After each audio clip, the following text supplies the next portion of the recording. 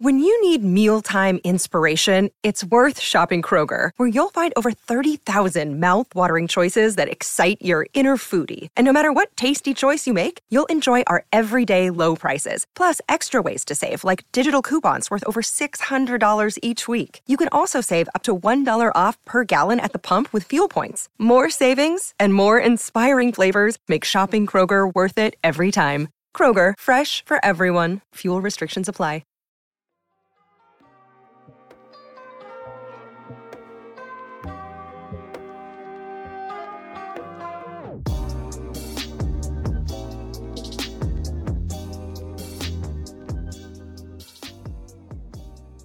Alrighty, everybody. Welcome to the Barca Blaugranas podcast. My name is Josh. We are joined by our nemesis from Bavarian Football Works, Jake. Jake, how are we doing today?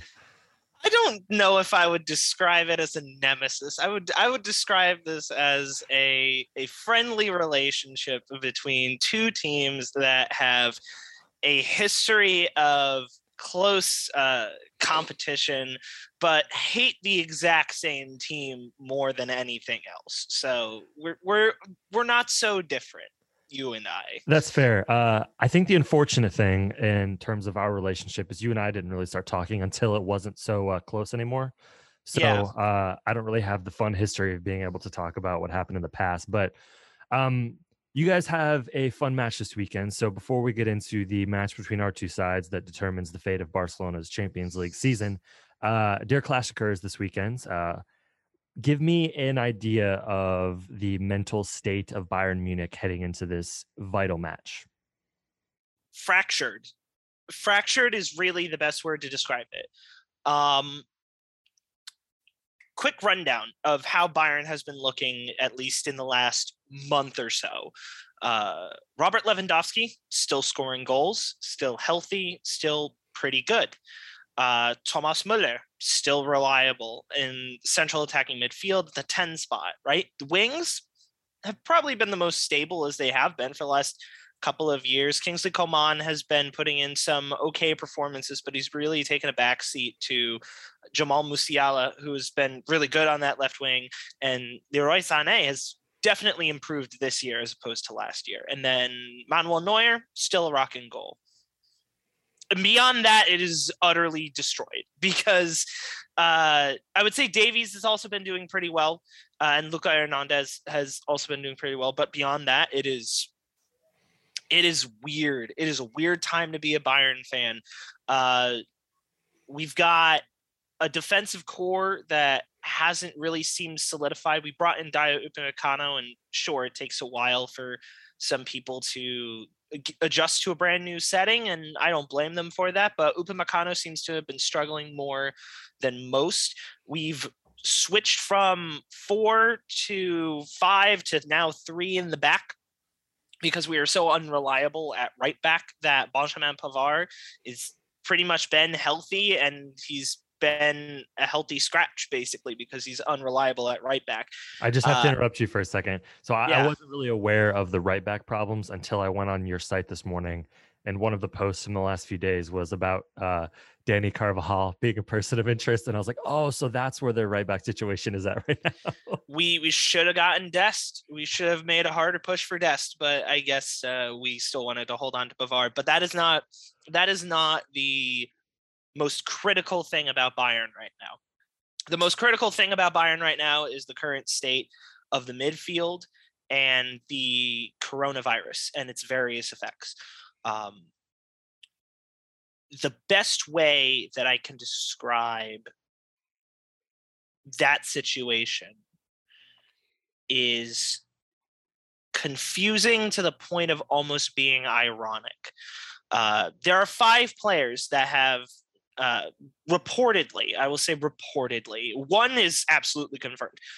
Reportedly, there are 5 players who have not gotten the COVID vaccine yet. Michael Cuisance, who hasn't really been that big of a factor this year. Eric Maxim Choupo-Moting, who really only serves to be a backup striker for Robert Lewandowski whenever he is injured. Jamal Musiala, which is pretty disappointing, in my opinion. Serge Gnabry, which is really disappointing. And then the most disappointing of all is Joshua Here we go. Kimmich. Yeah, I was gonna say. I'll go in on this, right? Give me 60 seconds, right? The man teamed up with Leon Goretzka in the middle of the pandemic, in the early stages of the pandemic, and started a charity in order to raise money for clubs and employees of clubs that were hit hard by the pandemic. He's worked with people. Days before the report came out that said he wasn't vaccinated, he was in a children's hospital. The man has not been vaccinated, and he still hasn't been vaccinated yet. He was forced into quarantine by the club because he got in contact with somebody, and the club said to all 5 of the players that I just mentioned, hey, it's a personal choice for you to get the vaccine. We respect the right for you to go ahead and make your personal choice, but you're also making a choice to the detriment of the team and the detriment of science. So anytime that you guys are sitting out, you will not be able to get your wages. And Kimmich was angry about this, as much of them were, but it started to push them to get the vaccine. Reportedly, is this recent? This is as of at least a week or 2 ago. Wow. Okay. Musiala and Gnabry have reportedly started considering getting the vaccine, and Hansi Flick got in the ear of Joshua Kimmich and said, hey, you should really reconsider getting this vaccine. And then, you know what? One magical day, the report comes out from Bild.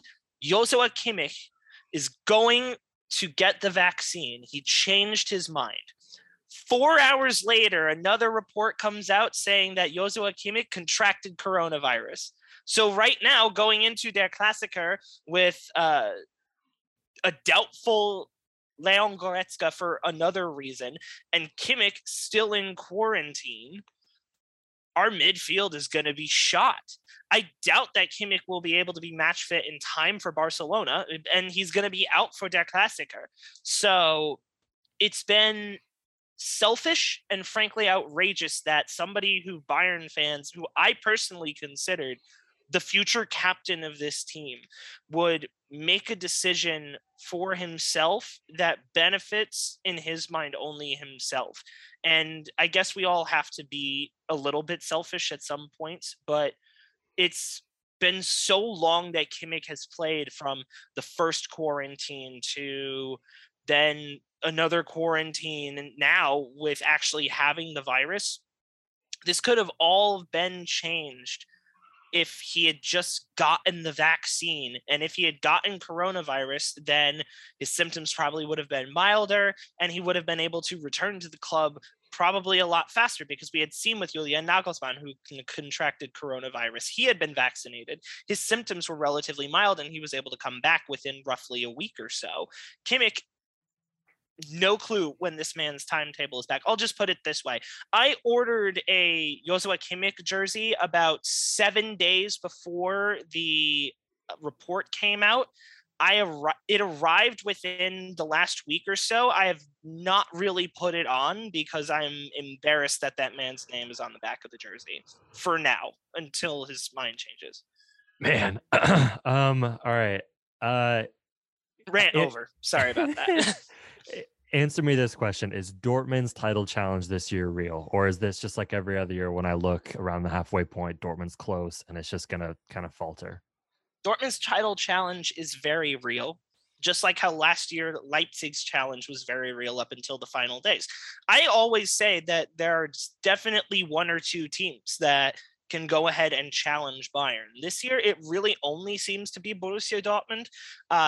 Leverkusen for a while were really dominant, and they seem to have lost a bit of steam since then. But with Dortmund, it's a little weird because they had a full head of steam. They had Erling Haaland and everything was good, and then Haaland got injured.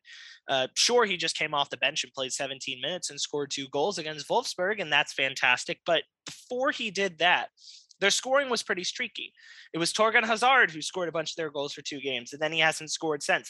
It was Marco Reus who scored multiple goals for them, and then he hasn't scored since. It was Daniel Malen who has scored the last 2 games for them, and therefore it makes sense that he won't score for a while now. But Haaland for this game is only expected to play about 60 or so minutes. So what I will say is, if Dortmund's title run is going to end, or if it is going to be judged at all, this is not the weekend to do it. The team is not fully healthy. The team is not fully, like on the same page mentally, but Bayern is in a similar situation. So I said on our podcast yesterday that this is really going to be a battle between the top two teams that are fielding teams that look like they're going to be 7th and 8th in the table. And it's going to be a weird Der Klassiker. I think it's going to be a pretty low scoring Der Klassiker. But then again, every time I've predicted it's been a low scoring Der Klassiker, it's been like 4-0 to Bayern. So who knows? What's the fan situation looking like? Is it still full capacity? So with this game, it's being played at the Westfalenstadion, the Signal Iduna Park, Dortmund's home stadium. Mm-hmm. It was a fully sold out building, at least for the capacity that the government of North Rhine-Westphalia, the state that the city of Dortmund is in, 67,000 was the capacity that they had set. That's not full house. The Westfalenstadion can sit about, I would say, between 5,000 and 10,000 more people in the stands. But that was the capacity that they had set. And then just yesterday morning, the government of North Rhine-Westphalia said that Dortmund was going to sell all the tickets back to the fans because the government was going to reestablish a suitable capacity for fans to be at. And that's mostly because with the most recent variant of the coronavirus, one of the first places that it got detected was in Germany. So there's still a lot of fear about that. Germany is very risk averse and has been pretty risk averse when it has come to the coronavirus situation. And they will continue to do so until this thing is eradicated. So I imagine that we could see peaks and valleys of things like Geisterspiele, or ghost games with empty stands, as the German word is for it, being played throughout the year. And we're even seeing that now. The government of Saxony, which is in East Germany, which is the state that Leipzig plays in, they've been told that their next 3 home games, well, they've already played 1, but their next 2 home games and their last home game were all supposed to be played with no people in the stands. So wait, so they sold all the tickets back for this weekend's match, so it's gonna be a ghost game for Dortmund. It's not going to be a ghost game, at least from what I understand. It's not going to be a ghost game. Yeah. All 67,000 people have been sold their tickets back, and then they are going to determine a new capacity. Okay. And then once that is met, then those amount of people can be able to try and buy tickets, and the 67,000 that had tickets can try their best and get into the game. Gotcha. Okay, so on to the matchup with Barcelona. Did you guys hear we have a new manager? I did. And yeah. I think it was something that you and I had predicted on this exact podcast around the time that that Barcelona and Bayern Munich had played in that 2020 Champions League. And I had voiced concerns back then because I hated this trend that every club is going to go ahead and get a club manager, regardless of level of being proven, and they were going to bring them in. I said on my podcast at least a couple of times, I'm not exactly sure if we said it here, but Lampard was a bad decision, and I was afraid at the time that Pirlo might be a bad decision for Juventus, and I was right about both of those. So with Barcelona, I think it's a bit different, right? Because Xavi has been coaching for a little while now, and you're always going to get that boost when a club legend comes back, but with Xavi, I think it's going to stick for a while. He's a very smart man. He was a smart player when he was at Barcelona. You could just see it in the way that he commanded the midfield, and it's why he's one of the greatest midfielders to ever play the game. And I don't know exactly what his mentality is going to be coming into this, though I found an interesting parallel, because I imagine, as you guys have reported, when Xavi came in, he set all of these rules for the locker room. That was very similar to the rules that former Bayern Munich manager Niko Kovac set up when he came into the locker room for the first time. And what had happened after about 2 months of Niko Kovac being in charge was there were reports saying that he was going to start relaxing them because the team had been performing well relatively up until that point. And more importantly, the players seem to be competent and they've been meshed together for so long, keeping in mind, right? Like some of these Bayern players have been playing with each other for a majority of their professional careers. So they know each other, they work together, and they're able to do that. With Barcelona, I feel that the locker room is not as well put together in terms of there are players with a younger age, there are players at different points in their career where like, and I'll just put it this way, right? The locker room figures at Bayern are still in their relative prime, whereas the locker room in Barcelona with more established figures like Piqué and Sergio Busquets are towards the end of their playing careers. So I don't know exactly how that dynamic is going to play out. It'll be fun to watch, I think, from any point of view, but I think that Xavi probably has a better chance to be the idea of the Zidane management that all these other clubs have been trying to get. And I would like to see him succeed from a third party perspective. I would like to see him succeed and do well at Barcelona, and only time will tell. Yeah. So in the short term, right, Barcelona's Champions League hopes sort of rely on the matchup this weekend. From a Bayern perspective, is there like will Bayern let off the gas at all? Is there some sort of like all Barcelona really need is like a thing or two to break their way, I feel like. But then the Ballon d'Or happened this week, and our old pal Tom Mueller went to LinkedIn of all places to vent, and it seems like they're coming for blood. And I don't know if this is like some sort of revenge thing, even though Messi's not even there anymore. Do you think Bayern are going to throw the book at Barcelona, or do you think it's going to be rest some players up? This doesn't matter all that much. We have the first seed locked up, or are they going to try to take Barcelona out of spite? I'm just going to ask before I keep going. Are we going to set this as the time that we talk about the Ballon d'Or, or would you like me to just specifically talk about what I think for the game? Because I could go in either direction. We can go Ballon d'Or in a minute. Just like, okay, there's not a ton of like tactical stuff to talk about this game. I really just kind of want the narrative. Like, do you think Bayern are going to play some youngsters, give maybe Mr. Lewandowski a game off or something like that would be great? Or like what sort of package do you think Bayern are going to throw out there? I doubt that Bayern are going to let their foot off the gas, because at the end of the day, yes, they have locked up first place. Yes, they have locked up the round of 16. But at the end of the day, this isn't Bayern's MO. We've seen it in previous group stages that Bayern have qualified and they've won first in the group, and they'll still field their best team for the last game, right? And I imagine that any quality side like Barcelona from years ago, they would do a similar thing. Whether or not Nagelsmann would be able to, incorporate some younger players, we'll have to see. But right now, Bayern are in such a state of flux that I think they're going to use this game not necessarily for revenge, as you put it, but more as another game against top opposition to see if things will work, to see if we can hammer down a That's formation. Nice of you to call us top roster. Opposition, by the way. I appreciate that. Relative top opposition. But, right, like you got Memphis Depay and Frankie de Jong, who might come to us in a couple of months, which I would appreciate.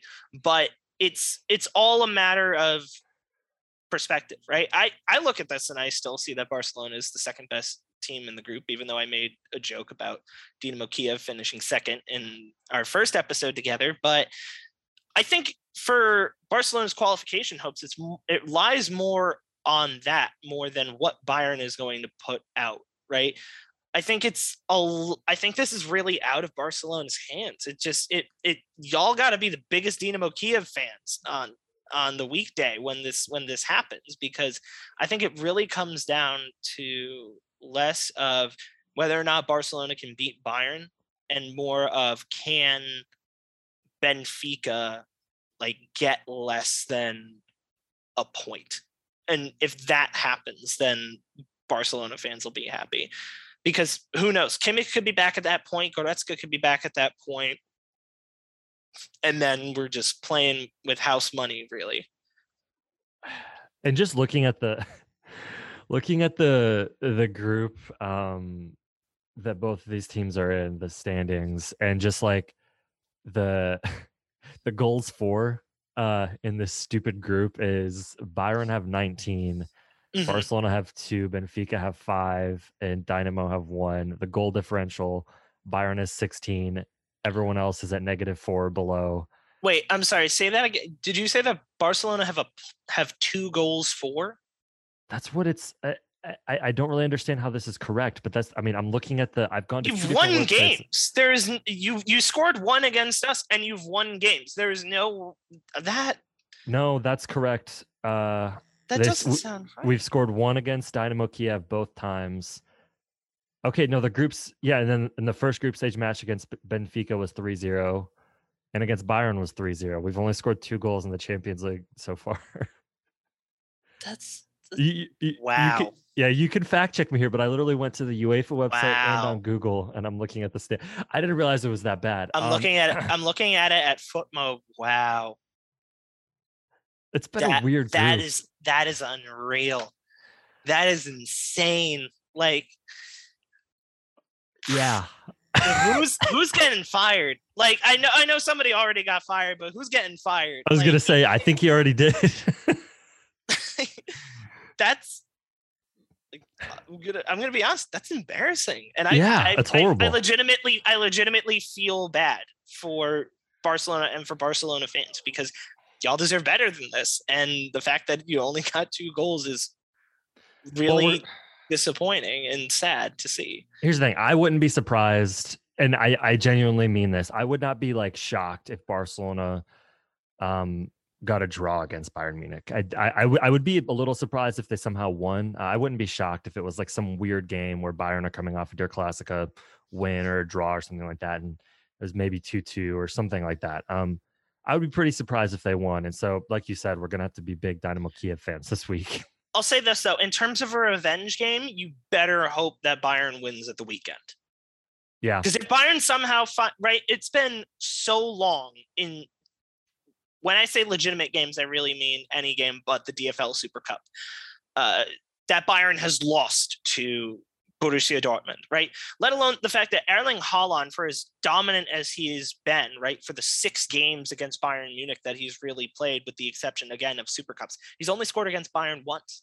So if Dortmund somehow find it in them to be the more cohesive team and beat Bayern Munich at the weekend, slaughter at the weekday, because that's usually how this works. Bayern gets angry because they lost, and then they come out the next game and they just utterly batter teams. That's been a trend that they've had for a while, right? So, prime example, earlier this year, they lost 2-1 to Eintracht Frankfurt. Their next game was the word in German is Spitzenspiele, so the top 2 teams in the group. It was Bayern versus Leverkusen, and they beat them 5-1. And then earlier they lost 5-0 in the DFB Pokal to Borussia Mönchengladbach. The next game that they played was a league game against Union Berlin, and they beat them 5-2. So the fact that Dynamo Kiev held Bayern to a 2-1 win after they lost to Augsburg is a testament to them, I guess. But if Dortmund somehow beat Bayern Munich, right, my ideal score, or what I think the scoreline is going to be for Bayern Barca, is going to be 2-1. If Dortmund beats Bayern, I'm calling it like 4-5-0. And I think that that's a decent estimate, because Bayern gets angry real easily when they lose, and they know how to take it out on people. Before we get into the Ballon d'Or stuff, how excited are you for the Bayern Munich Behind the Legend doc? I'm looking forward to it. I'm really looking forward to it. Did you watch the first 6 minutes they released on YouTube? I saw the part about Kimmich throwing his jersey, and I was like, oh, wow, that must have been a game where he like missed a pass or two, because Bayern didn't do a lot of losing in that season. But I, I'm looking forward to it, because if it's anything like the Tottenham All or Nothing series, then it'll be a joy to behold, especially because it'll just show everybody how, if you didn't know how funny and hilarious Thomas Muller was, you'll know by this documentary how hilarious Thomas Muller is. Well, in the first 6 minutes, they literally show when Flick like announced to the team he was leaving. Yeah. And it was it's interesting. It's just going to be interesting to watch kind of the professionalism of Bayern and stuff behind the scenes, with also kind of the funny. All right, let's just get it over with, the Ballon d'Or stuff. My like TLDR of it is, I thought Robert Lewandowski should have won. I don't like the Tony Cruz saying like Benzema should have won is kind of crazy to me. I don't even believe that he said that. I can't even believe that he said that with his mouth. I feel like if they want to jump on, if they want to jump on like the Messi shouldn't have won train, that's fine. But it just seems weird just to like say Benzema should have won. It just invalidates your argument. Where did Benzema even finish in Ballon d'Or voting? I don't even know. Like I heard that the source for this Kroos quote was weird, and I honestly doubt that he said it. If he said it, that man has been sipping the Bernabeu Gatorade like nothing I have ever seen. Benzema finished fourth. Okay, so behind meme lord Jorginho, so that kind of makes sense. Here's my rant, really, and this isn't going to be a rant.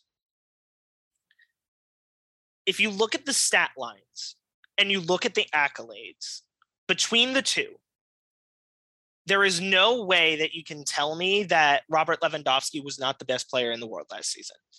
It's just simple as that. I love Lionel Messi. In my mind, Lionel Messi is the greatest soccer player of all time. Football player for everybody in Europe that's going to get angry at me.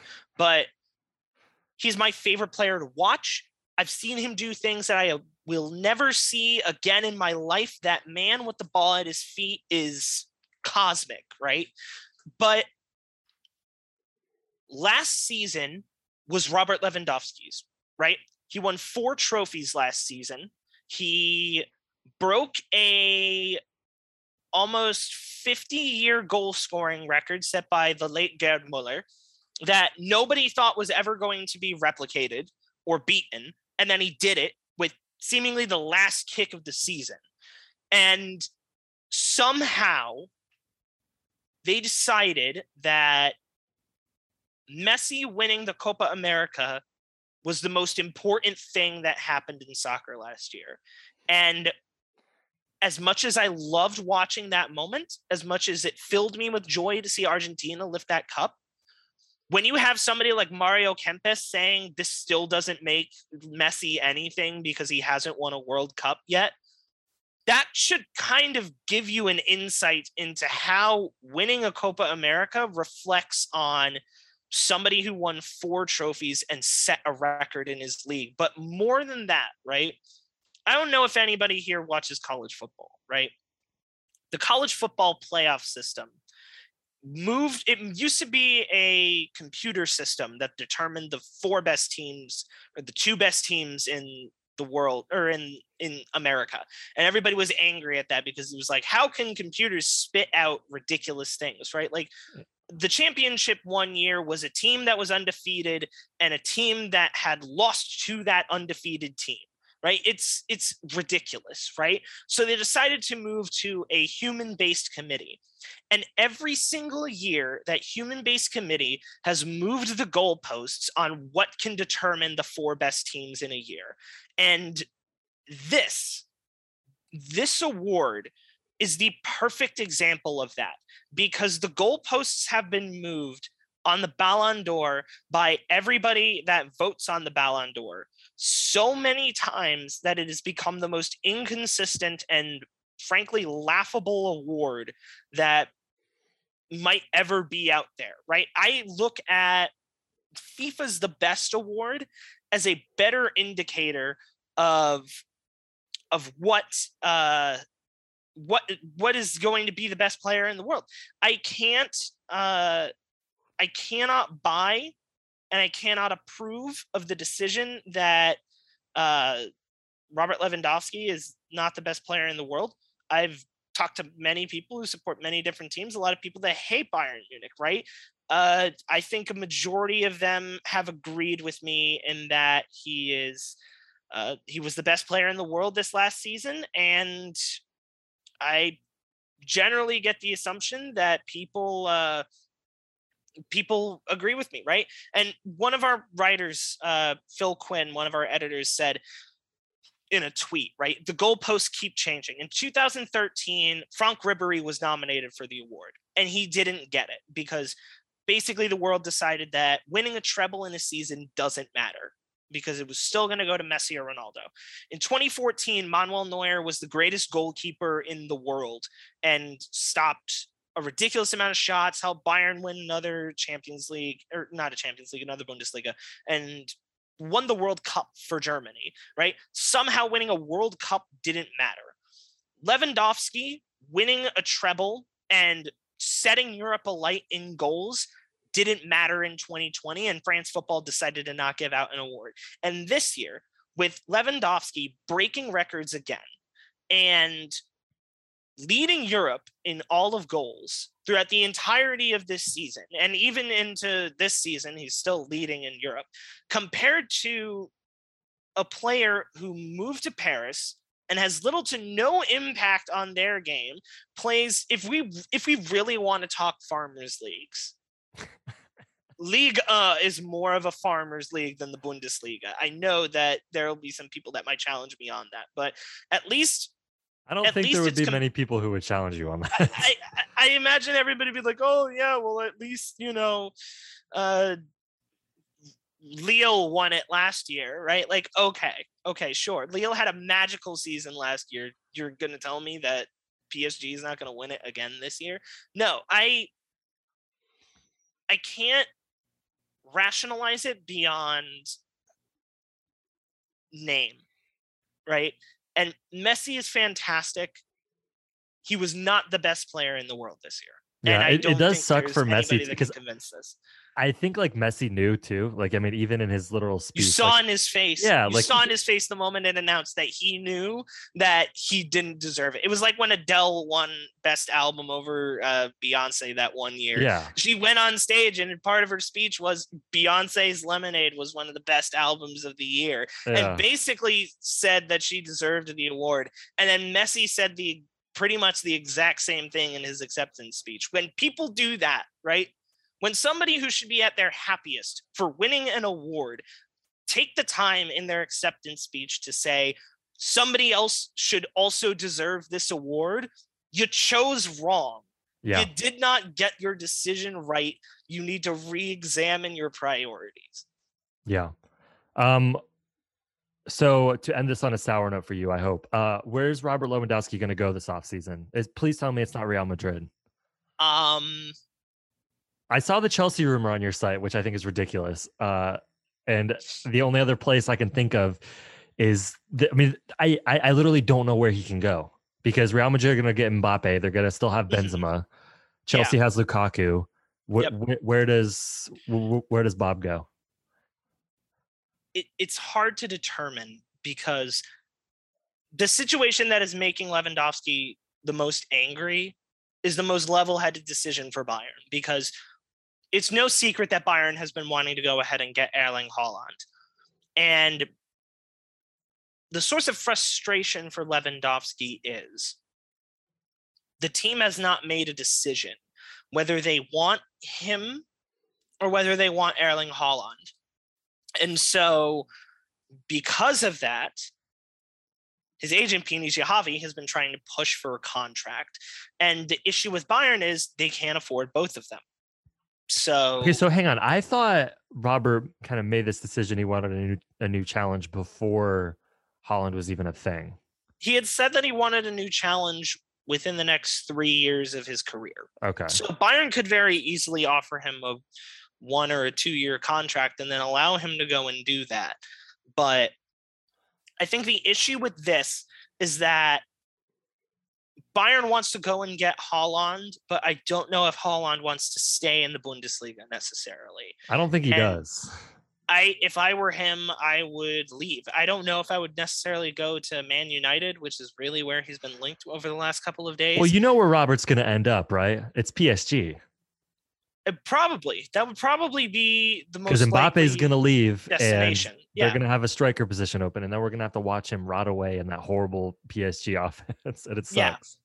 The thing is, though, Bayern never deal from a position of weakness. They hardly ever deal from a position of weakness. So in the summer, right, if Lewandowski leaves, they're going to go out and get the best striker that they possibly could afford. So say Lewandowski leaves for Chelsea, best believe that Bayern Munich is going to be throwing money at Chelsea to go and get Romelu Lukaku. Say he goes off to PSG. Bayern could probably splash some money on somebody like Mauro Icardi.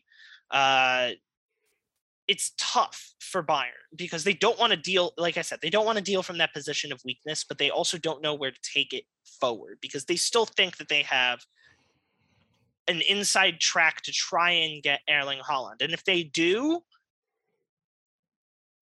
I would say go for it. But if they don't, then you'd be fools to not try and lock Lewandowski up for at least next season.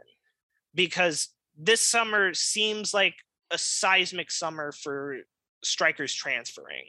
And it might be best to just keep the hand that you have and let everybody else at the table go at it.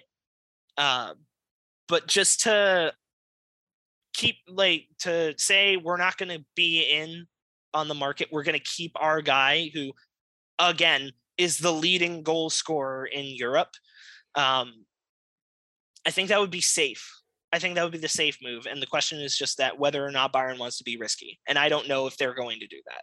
All right, 60 seconds or less. What's going to happen in our Champions League group this week? Honestly, again, it really all depends on Der Klassiker. If Bayern Munich lose to Borussia Dortmund, then Benfica is going in that second spot. If they beat Dortmund, then I'm fully expecting that Benfica will beat Kiev, which I believe that means that Barcelona have to win. Barcelona wins, then they're in. If Kiev can somehow come out with a draw, then I could see Barcelona being in with a draw. But I don't know. Benfica have to win. If they come out with a draw, then Barcelona then they lose, right? Yeah. So I don't know if Barcelona is going to have enough in order to beat Bayern, even with all of the struggles. This is a much more interesting matchup than our first matchup, though. I would agree with that. Yeah. Yes, absolutely. So it's definitely going to be exciting. It's a good measuring stick for Barcelona because Bayern are, like you talked about, kind of injury laden and a little bit not mentally fragile, but in like a mentally weird space for Bayern Munich to be in. Yeah, and I'd even say that this Barcelona team is better than the Barcelona team that first played. Yes, 100%. They seem more cohesive. Yep, totally agreed. All right, Jake, everyone check out Bavarian Football Works. Great podcast, great sites. And Jake, I hope we don't talk again soon because that would mean that we're playing you guys in the Champions League again. Actually, I do hope because that would mean we made it through. So, Jake, I hope we get to chat again soon. It's been great talking to you as always. Yeah, that's one way of putting it. Great talking to you.